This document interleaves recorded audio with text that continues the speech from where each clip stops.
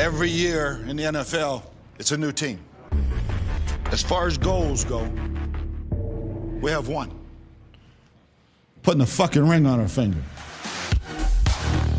Welcome to the Buccaneers Observer Podcast. This is Ralph Phillips. I'm Molly Bay. Today is June 9th, 2019. 91 days to kick off. Nothing.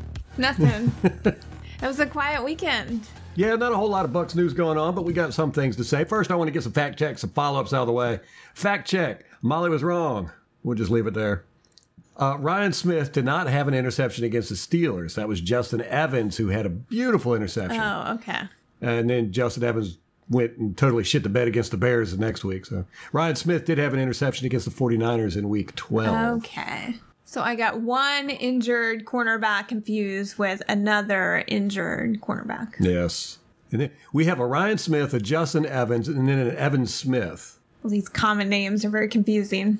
A Smith, an Evans, a Mike Evans, an Evan Smith. I tell you, it's crazy. Keep trying to keep up with all this mess. That's one of the things I hate about every year when the year starts up, especially when you get a new coach. They end up changing up all the players and everything, and you just got to remember all these new people. Just got finished remembering all the last guys. Follow up. It was a Target parking lot that Kellen Winslow Jr. was caught masturbating in, not a Wendy's or a Taco Bell. That was a really important fact check there. Like I said, slow news. That happened in 2014 when he was with the Jets. That's not to say he's never jerked it in a Wendy's or Taco Bell parking lot. Chances are probably pretty good. Did you see where the jurors sent the judge a note? That was a little sad, disconcerting. The note said, the jurors could benefit from an explanation as to what being under oath means. Additionally, how should we follow the law and not what we think the law should mean? That's what are we doing? And did you see the handwriting of that? It looks like it was really bad. It looks like it was written by like a fifth grader. And they misspelled additionally. Hey, gotta have faith in the justice system. I mean, that's some good jury selection on the defense's part. But they're in there. That was on their third full day of deliberations. He's going to go to prison for a long time. There's just no getting out of it. See, to me, that note says they're probably not going to prosecute. No. They're not going to convict him. There's no way. Well, they don't know what being under oath means. And then they don't know how should we follow the law and not what we think the law should mean.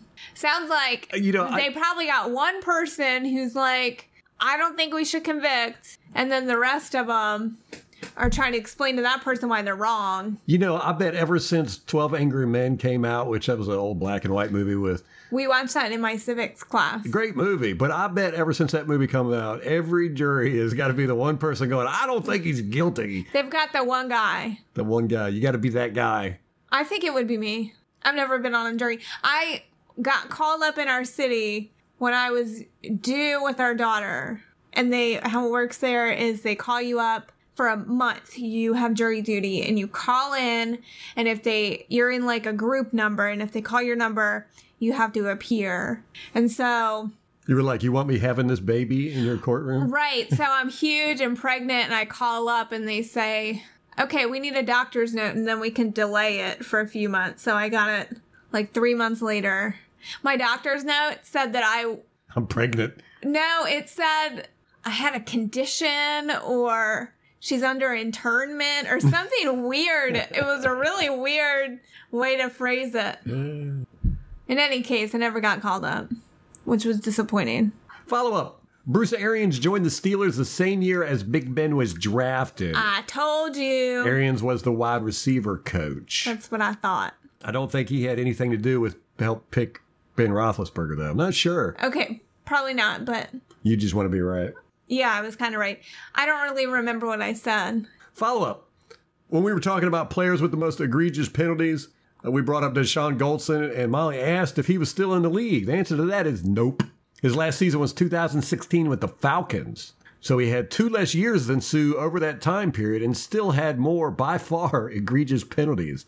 Avontes Burfict, however, was still in the league last year, but he was drafted in 2012. Again, 2 fewer years than Sue over the last 9 years, and he still had more egregious penalties. So like I said, if you didn't listen to the last podcast, Sue isn't even in the top 10 of bad penalties. Mike Evans has more unnecessary roughness penalties than Sue. Okay, DeJon Golston is a safety. What's Vontae's perfect? Is he a linebacker? I think so. I just found it funny that, Sue's got this reputation, in quote marks, as a dirty player, but yet he has fewer fouls than a lot of people in the league. Who weren't even in the league as long. Yeah, and Jenna Lane wrote that article saying he has the most penalties in the league at 71. Yeah, 41 of them were offsides. Ridiculous. Fact check. I had said that Sue was voted dirtiest player in 2002 once during last podcast. That was a brain fart. It was 2012. I had been saying 2012, and then somehow I just crapped out 2002. Oh, and I wanted to add to the anti-McCoy list. You just never stop thinking about this. It's never going to be finished. You know what? I think you're going to be on your deathbed, take your last breath, and say, where was McCoy in the fourth quarter? And then you're just going to croak. No. And then maybe you'll revive yourself and think of one other thing. If anything, I would be on my last breath deathbed going, what really happened on that plane trip to Chicago with Chicago in London in 2011? That's my big mystery right there. Gonna find out one day. I'm gonna write a book. I'm gonna do some investigative journaling. Sounds like something you do in group therapy. Investigative diary. But I had, talked about why some people, myself included, were happy to see McCoy leave, and the media is just having a really hard time understanding, and their reasons for it have nothing to do with my reasons for it. And they're just, I don't know where they're pulling. They're just assuming crap. They're not talking to the people who are happy about it. But one of the things that I had left out was what Molly just alluded to. Is, he never made big plays when he needed. Gosh, I could count on one hand how many times McCoy showed up in the fourth quarter and made a play that was, I mean, the guy was in 142, 148 games, something like that. And if you can only count a handful, I mean, honestly, I can only think of 3 games where McCoy made a difference in the fourth quarter. Most of the time but I could tell you 20 games where we needed somebody to make a play in the fourth quarter to stop a drive or something, and it just didn't happen. So, yeah, so add that to my list. While we're talking about McCoy, did you see his introductory press conference with the Panthers? I did not. Oh, my gosh. It's so funny because I watched his press conference, and then I went, that was really Gerald McCoy. And so then I went back and I watched Ndamukong Suh's press conference with the Buccaneers. God, it was night and day. And then I watched Suh's press conference with Miami Dolphins. And again, night and day. Suh is just so business. Yeah. He's not up there cheesy grinning and cracking jokes and all that stuff. He gives good answers, very good answers, thoughtful answers. Anyhow, McCoy, he comes up there and he had a 22-minute long press conference. Suh's with the Bucs was 14 minutes. Wow. Yeah. But McCoy, he comes out and immediately gives a statement thanking people like he was at the Oscars or something. You know how they get up there to yeah. I'm going to thank my mom and my agent and, all that. That's what he was doing for like the first 4 minutes of this press conference. It was very strange. It was just a dichotomy between the two. I mean, we all know they're two different people personality-wise, but that was just really stunning. McCoy came out there dressed, had all these gold chains on, and he had this nice outfit, and he had his hair done, and he was wearing like sunglasses or something. And Suh looks like he had just walked off the practice field. He's wearing like a workout shirt. Hey, you know how you can tell someone's a vegan? How? Wait 2 minutes. They'll tell you all about it. This is a common thing me and Molly say all the time because there's so many things where people are like that. It's like, hey, do you know how to tell if somebody doesn't watch TV? How? Wait 2 minutes. They'll tell you all about it. Well, anyhow, McCoy gets up there with his statement, and at the 1 minute and 55 mark, you'll never guess what he started talking about. His diet? Being a vegan. I just don't understand how when you have to maintain so much muscle mass, you can eat enough vegetables to be able to sustain that. Yeah, we'll see. I mean, you can't even eat cheese or yogurt or anything that would give you any kind of substantive protein. I don't know. I'm not a nutritionist, but it just doesn't seem like a great idea. Yeah, being a vegan is you don't eat any animal products, right? Correct. Gosh, I couldn't even go through life. I couldn't even make it a day. Meat and bread. Molly knows this. I mean, if I eat any meat, which I eat meat all day long, that's what I have for breakfast, lunch, and dinner just about, I have to have bread with it. Because to me, it's just, I don't know, the flavor, it just makes the meat pop. You can't even eat butter. And really, if you're a very strict vegan, I mean, you can't eat stuff like biscuits because that's got eggs in it or butter. Oh my gosh, just shoot me in the face. Yeah. Pasta. It's crazy. To me, it would be almost impossible to be out somewhere and maintain your diet. I don't know. I think it's silly, but hey, to each his own. Did you see that golf cart video that did they put that up on the Panthers website? I don't know. Anyhow, Gerald McCoy, after his press conference, goes around the facility in a golf cart with one of the reporters. Who was that guy? I don't know. I think part of the marketing team or the media team for the Panthers. But we don't know who he was. No. Okay. And they just drive around in this golf cart and just talk. I think it was a recurring series that they do. Yeah, it's very, very strange. But hey, that's what McCoy likes. He loves the camera, so yeah. He got the grand tour. Interesting things. I talk about agents a lot. Oh, can I just say really quick the Pewter Report? Yeah, the Pewter Report. Okay. So I'm listening to Pewter Report, and they're talking about the McCoy thing.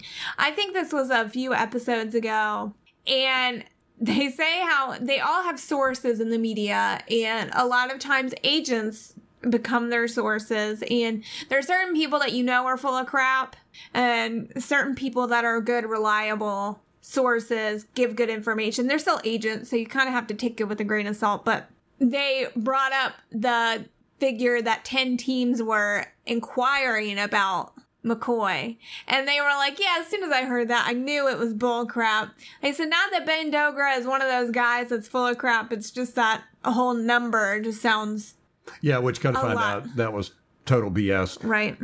Ben Dogra, in case you don't know, that is Gerald McCoy's agent. Interesting stuff with him. I want to talk about this. Ben Dogra used to work for creative artist agencies out in California. They established the sports wing of their agency in, I think it was 2007. And Ben Dogra came on board along with Tom Caudron and Jimmy Sexton. Now, these are the three probably most powerful football agents in the world. They represent all the big names. Well, Ben Dogra and Jimmy Sexton can't stand each other. So, business partners gone... Yes, gone wrong. sour. Okay.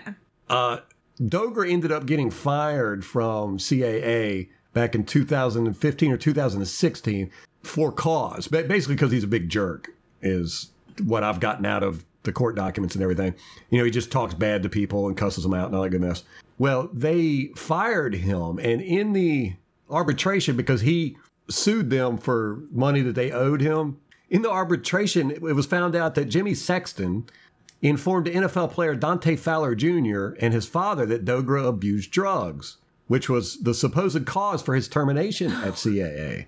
So basically, Jimmy Sexton got him fired from CAA. Oh, wow. Yes. Now, Dante Fowler, was being recruited by Dogra, but ended up signing with Sexton. Ooh. Now, Dante Good Fowler... old double crossing there. Yeah. Dante Fowler submitted a declaration in the arbitration affirming that Sexton said Dogra was on drugs and that Dogra refused to go to counseling. Now, Sexton and his assistant testified that none of that was ever uttered. Dogra made a claim for defamation in the arbitration based on Sexton's alleged statements, as well as CAA's notification. CAA sent the NFL League Players Association notice of his firing and why he was being fired, and the NFLPA ended Dogra's contract. He was not allowed to represent NFL players in the league. Yes, so from 2016 to last year, 2018, he's not been able to represent players. He finally got his certification back and all this, and CAA has ended up having to pay him quite a bit of money for illegally firing. Funny thing, you'll never guess who Jimmy Sexton represents. Who? Adama Suh. Oh. Ooh. Yep, has represented him since the day he was drafted. So this sounds like it's a little personal. Yep, it could have been a coup going on there. You'll never guess who else Jimmy Sexton represents. Mike Evans. Nope. Okay. He's on the Panthers. Cam Newton? I don't know. But that's not who I'm thinking. Dontari Poe. Oh. Yeah, so that'll be interesting. Huh. Yeah. But I wonder how personal it gets. I mean, clearly between Ben Dogra and Jimmy Sexton, it's probably very personal, but how much of that extends down to the players? Don't know. I would imagine quite a bit, though, because these guys have, they're, as Pewter Report was saying, they do a lot of dealings with the media about their players, and they're with the coaches. They talk to ownership. I mean, they're a pretty integral part of these players' lives. I mean, Jimmy Sexton is one of the most powerful people in sports. He was ranked 28th most powerful person in sports worldwide. I think it was Forbes that did that, or I can't remember. But do the players have an allegiance to their agents to where it would impact how they treated their coworkers in the locker room? I don't know. It's going to be interesting to see. I'm going to keep an eye on Poe and McCoy's relationship and see what goes on there. Yeah. But Jimmy Sexton, as I was saying, he's very powerful. He is the agent of the new GM for the Jets. He's the agent for the head coach of the Jets, Adam Gase. He's the agent of the quarterback, Sam Darnold there. Oh. That's going to be very interesting this year. I don't know if I've ever seen an agent have that much control over an organization. What are they going to do when Sam Darnold's contract is up? Yeah. He's going to have to deal. That's a conflict of interest. You're going to have to deal with absolutely. the GM, who is also a client, Right. to get a raise for your other client. Strange. Well, the Jets are a shit show anyhow. So. Right. Who's to say that GM will still be there? Or the head coach? Rick Stroud had a great article. I'm going to say that. This is in the Tampa Bay Times. He's a beat writer for the Tampa Bay Times. Rick Stroud, we crap on him a lot. He had a great article that he did with Bruce Arians. Bruce. Almost did it too. A lot of the organizations sat down with BA. Pewter Report did. Joe Buck's fan did. They had him on the podcast. Yeah. Yes. So if you get a chance to listen to any of those, I would recommend it. I've listened to the Pewter Report one, read Rick Stroud's article. I haven't listened to the Joe Buck's fan one. I really like BA, the way he answers questions. He doesn't give a bunch of BS. He's not doing coach speak, And I always seem to be able to get something from his, but from us reading his books and following him in Arizona and doing all the work we've done, just trying to find out as much as we can. I feel like I really know Bruce Arians a lot, but every time I hear him give an interview, I always find something else out. And it's really fascinating to me. Rick Stroud did ask him some really good questions, and BA gave him some really good answers. They asked him about who really stood out in training camp. Now, we've heard him praise Rojo. We've heard him praise VH3. We've heard him praise other people. This is the first time I heard him say this. Here's what he said, quote, "I'll tell you the guy that probably did better than anybody is," drumroll please, DeMar Dodson. I love to hear this. I know. He said, he's competed harder. He's a pleasant surprise. A couple of the rookies, one of them tried to bull rush him, which we don't do. And he just put him on the ground and said, "Don't try that anymore." I loved it. I said, "Okay, Dot's in there." End quote. Yeah, that was great. But it gave me real pause. And I even talked to Molly about this. I said, did he say what I just think he said there? He says that one of them tried to bull rush DeMar Dodson, and then he says, "which we don't do." Was that Bruce Arians saying we don't bull rush? No, I don't think there's any way. Because that's Vita Vea and Sue's bread butter is bull rushing. No, I think it's just you don't do it in practice right now.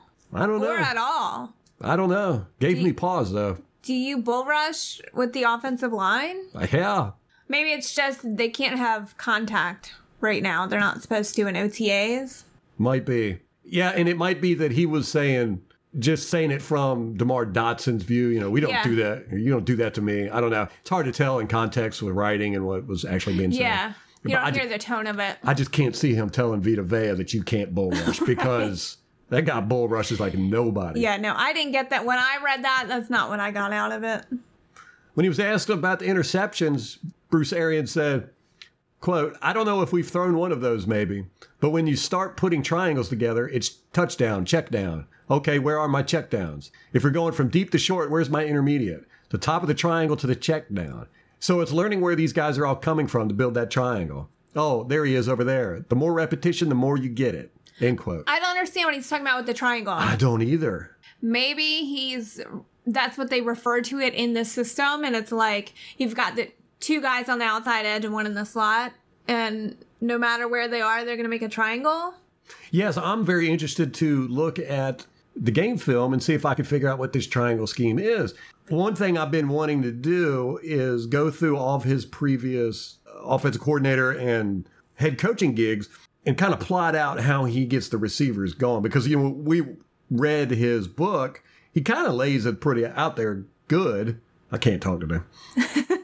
And it's almost like a ladder thing. It seems like, from what I've watched, it seems like he's always got a guy running close to the line of scrimmage, a short route. He's got a guy running 3 to 5 yards out. Then he's got a guy going about 10 yards out. And then he's got a guy going deep.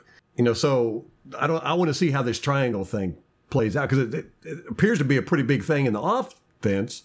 So I want to see what he's talking about there. He didn't mention it in his book. No, that's a new wrinkle, this triangle thing. Maybe it's just new terminology that they've developed in this system for maybe Jameis, or it was a holdover from Cutter. I don't know. When B.A. was asked if he needed more veteran presence on the team, he said, quote, "We're young and not afraid of it." Which is funny because he doesn't really like the young guys. Right. It reminds me of Raheem. We're younger. Yeah.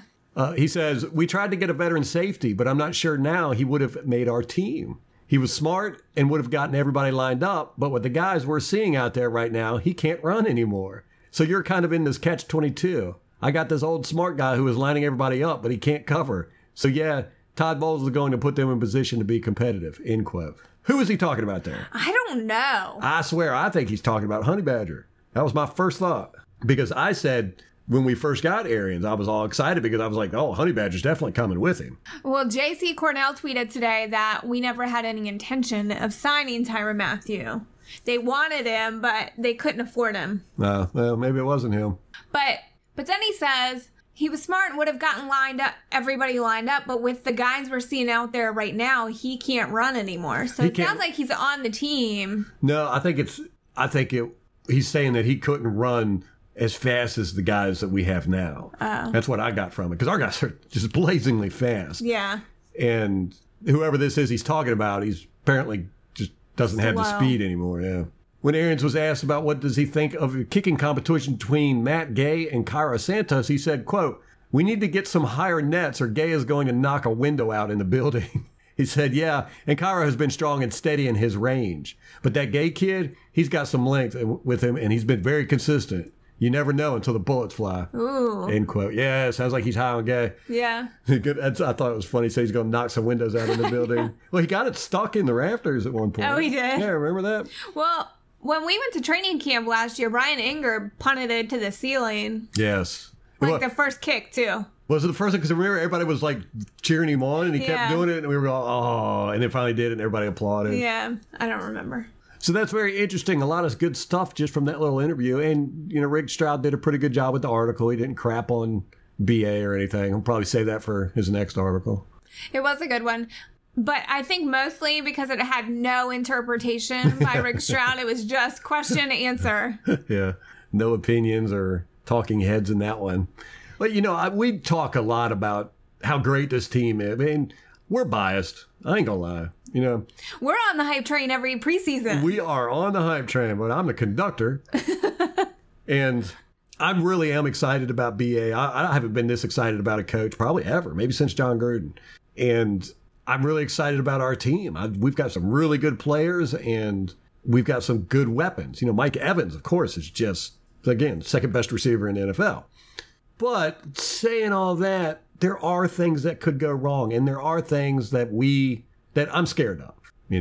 One, Donovan Smith. If he doesn't step up his play to his contract numbers, it could be a disaster this year. And especially if he does like what a lot of guys do once they get paid, they ratchet it down a little bit. He can't afford to ratchet it down any. No, and I think Goody talked about it in his press conference and said with the amount that we're paying him, he's starting basically. I mean, he made it known that the contract number, what they're paying him, is an issue.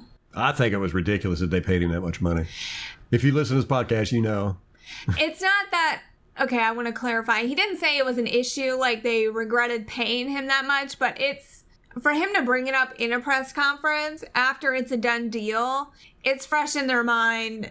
I think that they expect a lot of him because of it. They should. They absolutely should. I mean, DeMar Dotson ain't making a fifth what Donovan Smith is making over on the other side, and DeMar Dotson's a better player. And he's been playing longer. He's been with this team, 11 years? Okay, I'm going to play devil's advocate and say Jameis has been pretty successful. Despite this. Yes. He's better on the run. Mm-hmm. our run game has suffered for it. Yeah. So there could be something to be said for that if they don't get our run game off the ground. I just worried that Donovan Smith's going to slack off and end up getting Jameis Winston hurt or something. I don't think they're going to let him do that. No, I think BA will bench him quicker than crap if he doesn't straighten up. Yeah, I think so too. I don't care. It doesn't matter about your salary cap. BA don't play those games, I don't think. So we'll see. But that's one thing that does worry me. Another thing, we talk a lot of crap about Gerald McCoy and all this good stuff. I mean, we might be wrong. I mean, the guy might be totally awesome. He might go to the Panthers and have, Hall of Fame career for all we know. When he plays us week 2 and just light it up, and that could really destroy our whole season. Because if you take the face of the franchise, the leader of the defense, all that, whatever he's called, and you cut him, you basically disrespect him, which let's not try to whitewash this. He was disrespected. They kicked his butt as he was walking out the door. And then he goes to your division opponent and then starts playing well and then comes back and whoops your team's butt at the beginning of the season when you're still trying to get faith in your coach and all that good stuff. That could destroy a season. It could destroy the season. It definitely would be a deflator. Yes. Especially that early in the season. Just think, all these new rookies and, players on the team seeing this and going, we just cut this guy? He just destroyed us. This coach and these GM don't know what they're doing. Is how I could see it playing out. It's not going to happen that way. I mean, we're gonna put a check on McCoy and all that. I'm just saying these are things that not necessarily keep me up at night, but I have thought upon. Well, and what if his relationship with the locker room, like a lot of the guys, I know that we have theories about what he was in the locker room, but he's friends with a lot of these guys. I guess. A lot of them were upset on Twitter when he got released, Levante David. I think Donovan Smith tweeted something. Donovan Smith took his money. The reason why we didn't sign Gerald McCoy because we had to give Donovan Smith off his money. Yeah. So again, if you want to be mad that Gerald McCoy's gone, point the finger at Donovan Smith. But there might be enough there where they like McCoy and... Kind of like a rebellion or something? Yeah. Or they just don't want to beat his ass. Well, if they're on defense, they won't play. Oh, well, the Smith is on offense. Yeah. You got anybody on the offense? It's like, oh, yeah, that's my friend. I don't know, man. From past what I've seen, the offensive linemen don't mind whooping up on Gerald McCoy's butt when they get a chance. Another thing I worry about is Bruce Arians phoning it in. Now, from everything I've read, the guy seems legit. He didn't come here to just collect a paycheck and all that. But we don't know. I mean, the guy, he doesn't seem like a hard worker.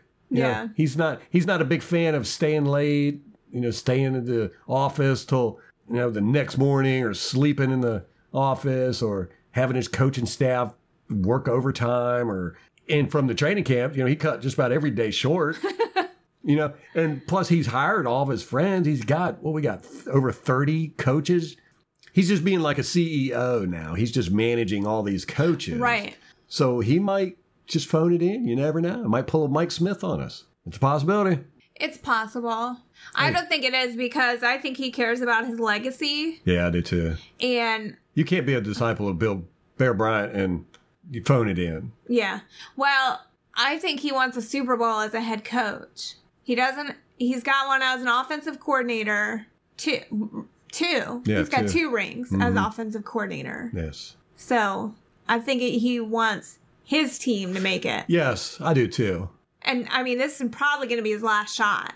What is he, 62? To me, that's not that old. No, me neither. I thought he was older than that. Everybody talks, maybe 66. Might be 66. I thought he was 70. No, he's in his 60s. He's 66 years old. His birthday's October 3rd, 1952. All right. Right after old World War II. So he's not that old to me. I think that, once you get into 74-year-old, that's when it starts, you worry about age with a coach. But look at Tom Coughlin. How old is he? Oh, God. He's ancient. He's not a head coach anymore, though. I think they got to radiocarbon date him to find out when his birthday is. Yeah, and the trend is to go with the new young coaches. Yeah. I'm not a fan of that. I think those are the outliers, the Sean McVays and stuff. Absolutely. Normally it doesn't work out. No, and I don't think that they've got the longevity. I think longevity in the NFL is really becoming an issue just all around, except for the quarterbacks. Seems like the quarterbacks are the only position in the NFL anymore that has any tenure to it. I mean, even GMs only last 4 or 5 years now. Yeah. It seems like. And head coaches are about the same. Not quarterbacks. God, we got quarterbacks that have been playing for 20 years. I know. 20 years. Tom Brady there's a few that are almost in their 40s. Ben Roethlisberger's been since what, 2004? So 15 years? Yes. That's what is Peyton Manning?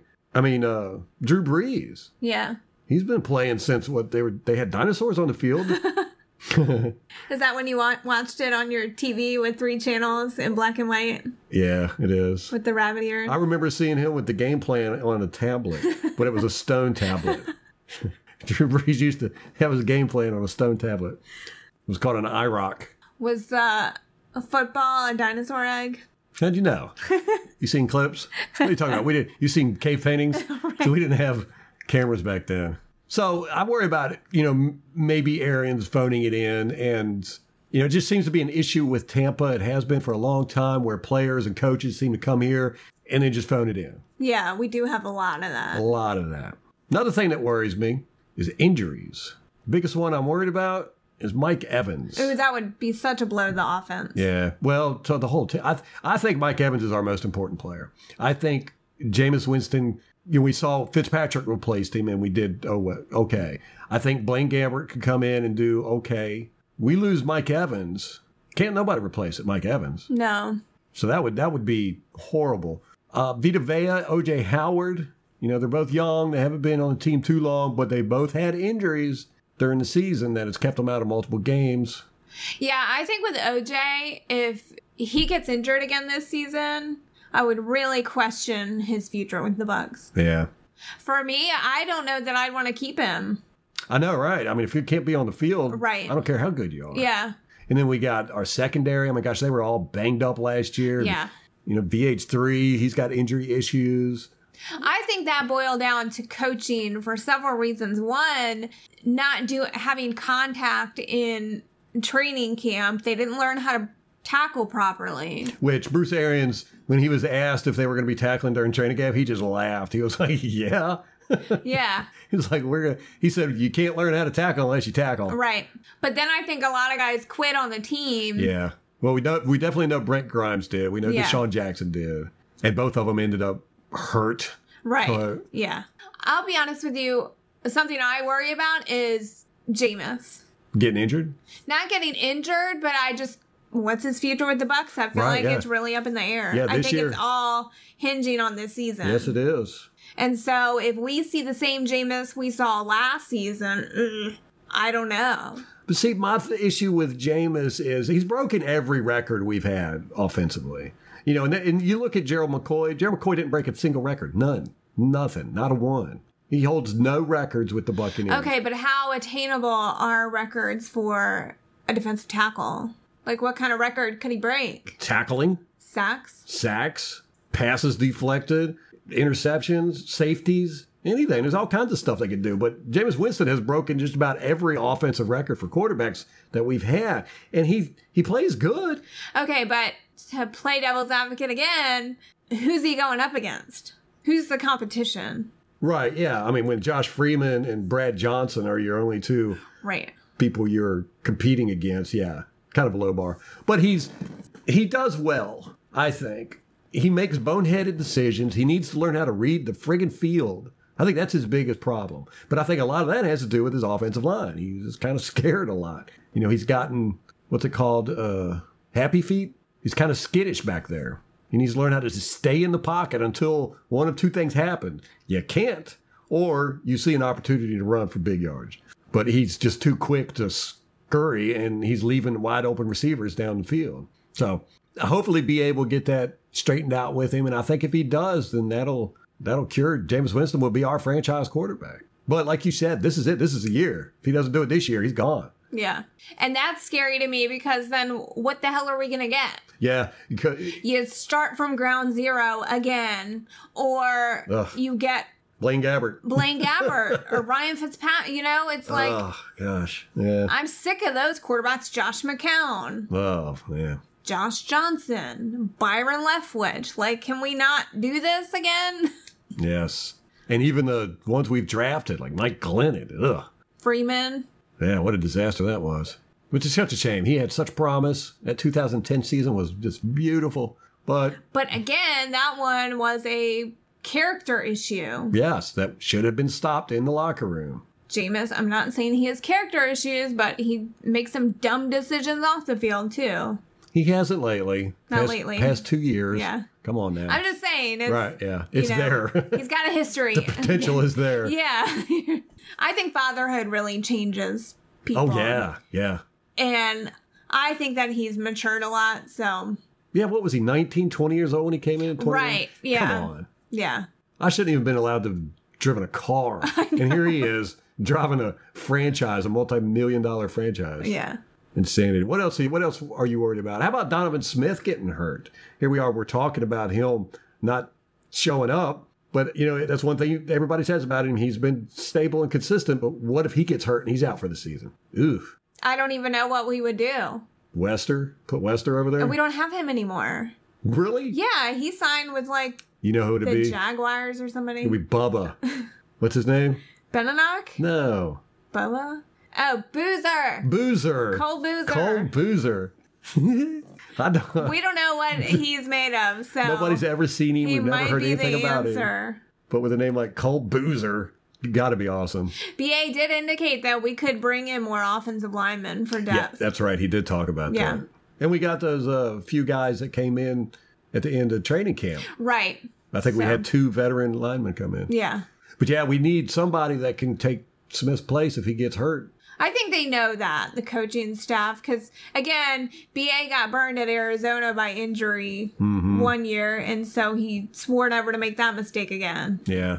That's the whole reason for the 2 practices. Yeah, they have 2 sets of prepared teams. Yeah, that are in football shape that could just go in and get on the field. So I worry about the running game. Do you? I do. We had Peyton Barber last year, which I like Peyton. Yeah, I think he's highly underrated. I don't think that we should look to replace him. No. But I just hope that they are addressing it with the offensive line. I think they will. BA seems like he's come in, like he said, the secondary is fixed. Yeah. He obviously knew from last year secondary was a big issue. Yeah. And I think he's paid attention to what the problems are, so he's addressing them. And I think this offensive line is just going to be totally different. It's going to be more tough, but it's also going to be cohesive. simpler. Yeah, that's what they've said. They're kind of dumbing it down for everybody. Dumbing it down. Well, they said that they had the linemen last year pulling too much. God, it was crazy. It was complicated. Well, I think the same shit that they did with the secondary. They just made it more complicated than it needed to be. Got to dumb it down for these geniuses. I think there's just too many moving parts. Right, and then, one thing goes wrong. One person doesn't know where they're supposed to be, or they have a misstep or whatever, and it just throws the whole play off. You are correct in that. Especially with the offensive line. They just tried being too cute for the past 3-4 years. And, Cutter was a clipboard carrier. He was all about theory and his scheme and plays. They just throw all that stuff out the window when you get punched in the face. And I think that the offensive line guys were just, like you said, they had too much going on. They had too many assignments to worry about. And he was having them run out and block in open field. Too much. And none of those guys are good at that that I saw. I mean, the guys were just walking right around them, basically. They just aren't good open field blockers. And we would do it all the time. So I think we're going to see much more, just staying between the tackles. And maybe there's something to be said for keeping everybody on the line. Yeah, you always want to do that. Yeah, I mean... You want that consistency with those guys. Right, and the cohesion. So hopefully that'll make them, they have another year working together. The right guard spot's still up in the air, but everybody else is pretty much set. Yeah, right guard spot's going to be interesting. I'd like to see that Earl Watford get it. Yeah. I like him. Well, I don't know how he plays. I still got to look at some game film of him, which he's another one of those where he played so sporadically. It's hard to hunt down the game film on him. Yeah. Because unfortunately, with offensive linemen, you can't see in the play-by-play descriptions if they're even in the thing. With a wide receiver or something like that, you could see if they've tackled somebody or they caught the ball, so they're playing. But with a lineman, they could say, oh, he started this game or he was in this game, but you just got to find out where. Yeah. So you have to go through each play looking for him. That's a lot of work. It is. Labor of love. I do worry about our schedule. Those first. Yeah, that's going to be That's tough. rough. And this is tough because, like I said, it's a new team, new coaches. I mean, these guys have got to have faith and confidence in each other. And if stuff start going south quickly, it could just all implode. It's not going to happen, though, guys. We're just sitting here. I don't think so either, because I've had one boss manager who was really good at managing people, who, when stuff went wrong, you could go to him or he'd come to you and maybe not solve the problem, but he would kind of be a vent, be a valve. So I think BA, people who are good at managing other people, I think that's one of the things you have to be good at. I think BA is very good at managing people. Yeah. Which I think being a head coach, you have to be. That's a under-recognized skill set. Absolutely, yeah. Have we had one of those? I can't think of one. Gosh, Dungy's the last one I can think of. Yeah. Maybe that's the mistake a lot of head coaches make, is they think too much about the football and not enough about the people. Yes. Yeah, or they're insufferable jerks. Yeah. Married to their system. They just have bad personalities that grate on you. Yeah. Gruden. I can think of a few head coaches since then, too. Yeah. Lovey. Yeah. Shiano. Yeah. Raheem was cool, though. Go out to the strip clubs with the players. Tossing them dollar bills, yo. All right, that's going to wrap it up for us, guys. Season is getting closer and closer. We're going to have another podcast out Wednesday. If you want to get in touch with us, we're on Twitter at Bucks_Observer. We've got a Facebook page. Look us up there. I can be reached by email at mollybay@buccaneersobserver.com. Ralph can be reached at ralph@buccaneersobserver.com. And we're on the World Wide Web at buccaneersobserver.com. Until next time. Go Bucks!